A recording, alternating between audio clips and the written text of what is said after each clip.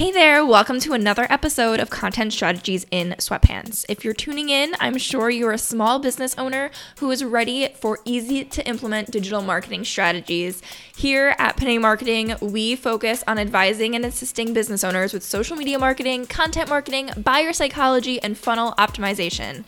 And if you're new here, hey, I'm Marissa Panay, I'm your host, and it is my mission to make you feel at ease and confident in your marketing. Now let's do this.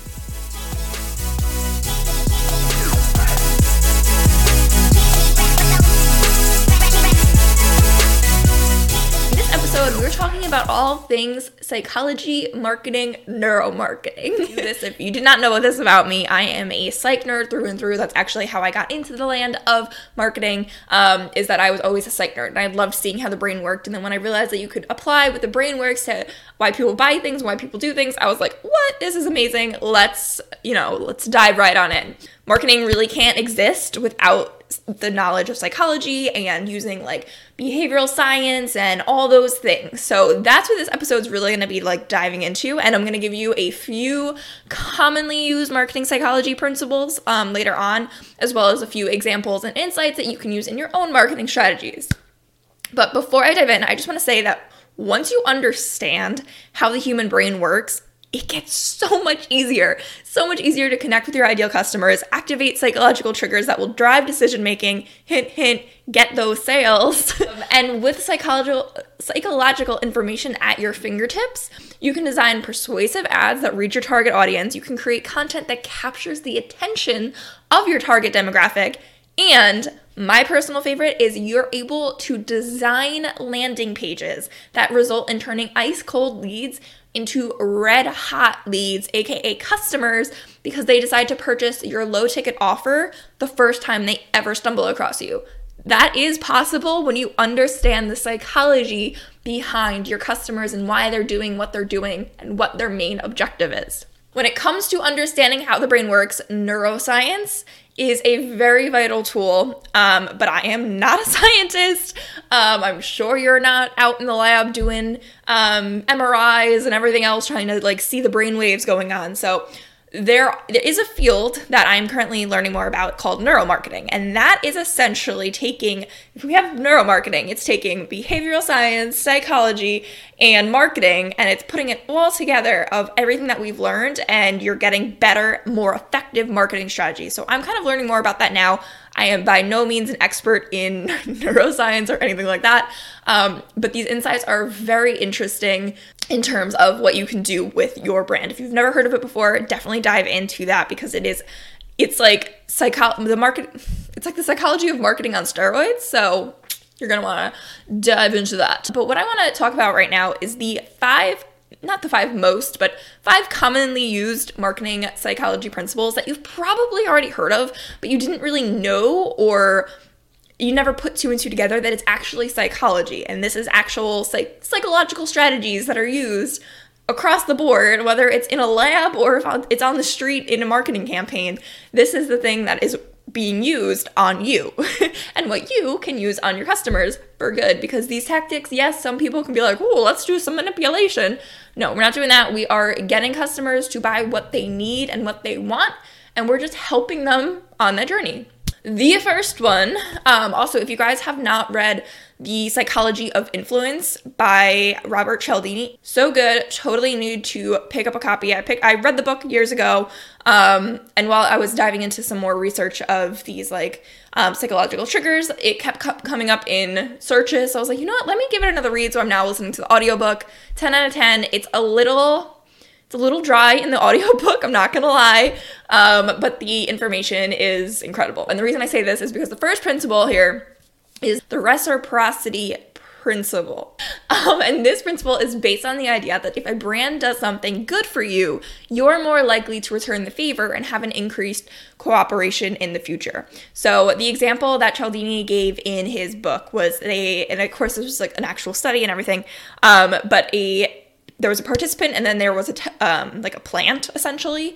And that plant person on break went and got a Coca-Cola for himself and for the other participant in there that unknowingly knew that this guy was placed there.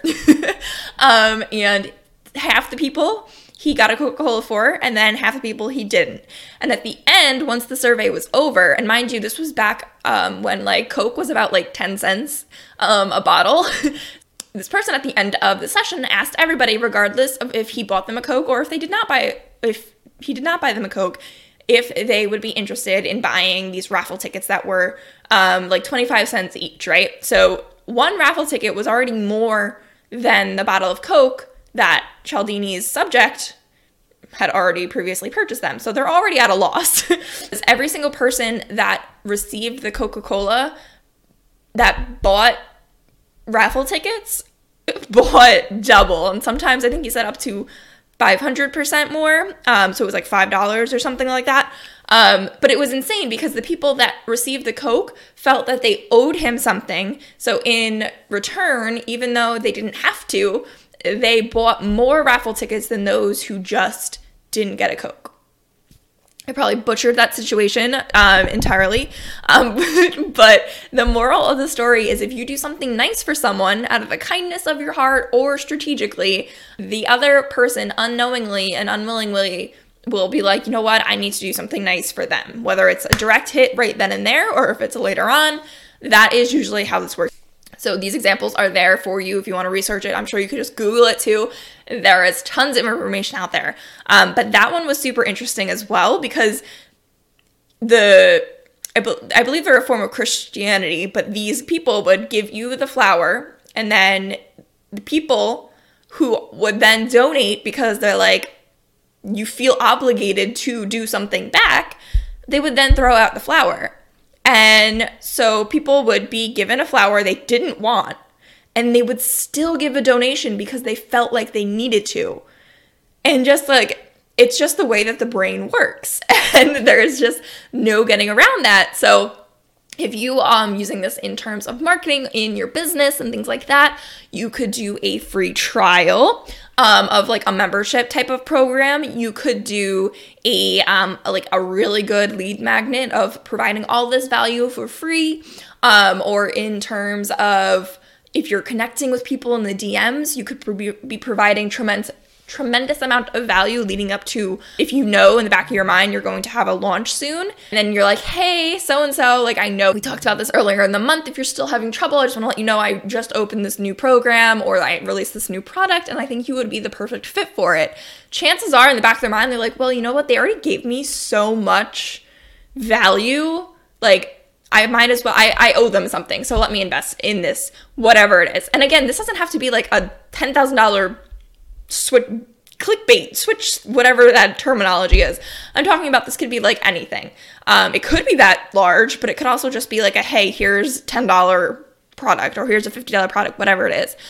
So for my own experience, I have had this worked on me and I didn't know it at the time, but I had fallen victim to the reciprocity principle. I won a trip to a conference. So I won like the 3-day event. I got to go for free. I still had to pay for my flight. I still had to pay for my lodging. I had to pay for all of the travel expenses and everything, but I got to go to this event for free. So in the back of my mind, like I was like, okay, cool. Like I get to go to this event for free. Like my mind, it's like totally free, even though there's like a couple $1,000s into like traveling expenses and everything else that's going into this. Now, mind you, I also got a stomach bug while I was at said conference, so I attended one day. So I didn't pay for this conference at all. I went one day. I felt guilty that I couldn't go to the rest of the conference. And then when this person launched a group coaching program a few months down the line, I was the first one giving her my credit card because I was like, she gave me access to this conference for free. Couldn't even go. It blew my mind that whole situation, that is the reciprocity principle at work. Okay, so moving on from that one, because I've spent a lot of time talking about this already. The information gap theory is theory that suggests that when someone has a gap in their knowledge and on a specific topic that like interests them, like for me, I love psychology, they will take action to find out what they want to know. Which kind of sounds like, duh, like if somebody likes to know something, give them more information. So in terms of using this in marketing, what comes to mind for me is using headlines and very like click-worthy email subject lines or headlines. And the reason I say this is if you're like so-and-so boosted their sales by 200%, find out why. You're like, I want to boost my sales by 200%. Let me find out why. And that can be the information gap at work. Another thing that you could go into is if you're like, hey, here's this really good blog post or this really good podcast episode, but you know what? I go into even more detail in this free resource. That is going to cause someone to be like, well, what else do they know? And so now they're signing up for your email newsletter, you're capturing their email address, and they're learning more at the same time. The next marketing psychology principle would be scarcity. And this one is like the tale as old as time. Of scarcity. It's the idea that humans place more value on things that they believe to be rare and place a lower value on what can be easily accessed. So this would be scarcity as in there's only 10 spots left, or we're filling up for next month, we're already booked out. Like phrases like this that you see time and time again in the industry. 9 times out of 10, like they are correct and things do fill up. But there are some people that just know that that tactic works. They're like, oh, there's only 3 spots available, when in theory there's like 10. And that is how we do not use these psychological principles, because that's just wrong. If you were to talk about like, oh, we're going out of business, there's like X amount left in stock or things like that, or like we're doing a limited run or something where it's just going to be like, once we're out, that's going to get people to invest sooner rather than later. A good example of this that worked on me the other day is someone local is hosting an event, and they have it both as a local event, which is literally down the street from me. So like, obviously that is what I want. And they have a virtual event. So it's the same event, just one of it's recorded, one of it's live. And for me, they said there's only 31 spots available for the local. And I was like, well, obviously, like, I want to go to that. Like, it's so close. I can literally drive there from my house. Like, I don't have to worry about, like, finding a place to stay or traveling or anything like that. So, like, yes, it was a no-brainer. And I was going to hit pause and open that email again later to, like, go through the checkout process. But then when I saw there was only 31 spots available, I was like, well, you know what? I don't know how big her email list is. I don't know who else she's told. I don't know how big of an audience she has locally. Let me snag this ticket right now just to make sure that I'm locked in and I don't have to worry about losing my seat. Even though there was unlimited seats available for the virtual event, I knew that I wanted the in-person aspect of it. So that was scarcity at work, and it worked on me once again. And that was an example that literally happened yesterday. 2 more marketing principles. One of them is social proof, which again is another tale as old as time. And this theory relates to the fact that humans trust products more when they know others who can validate their value. We always, if you're going to go buy a new product, chances are you're reading the reviews. Whether that's on Amazon, whether that's on somebody's website, whatever it is. You can talk about how great you are until you're blue in the face, but as soon as somebody else says it, you're like, oh, maybe there's a little validity here to what they're saying. So that, again, I don't really think that needs to be explained more than have your testimonials, get client reviews, talk about yourself, not by yourself, have other people talk about you and capture that information and put it on your sales page, put it on your social media, put it places where that people are going to find it. So you don't have to talk about yourself until you're blue in the face and let other people do it for you. It works more effectively. Voila. And then the final marketing psychology principle that you are probably like over the moon tired of hearing about is loss aversion. And this one, I would actually say this one might not be as well known. It's probably the least out of the 5, but still, loss aversion is the theory that points out that most people would prefer to avoid a loss compared to acquiring gains. If somebody was like, hey, I need $100, that would hurt. Like, that would hurt to give over that $100. But if you could find $100 on the street, you would be excited.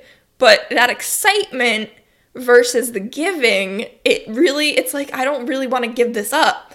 Like, it's cool that I just found this on the street, but I don't want to give it up. You know what I mean? So that the $100 is like the industry example here, but pretty much people don't want to lose their money.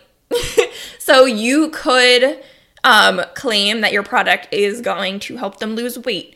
But they're going to have to pay you for that. And if you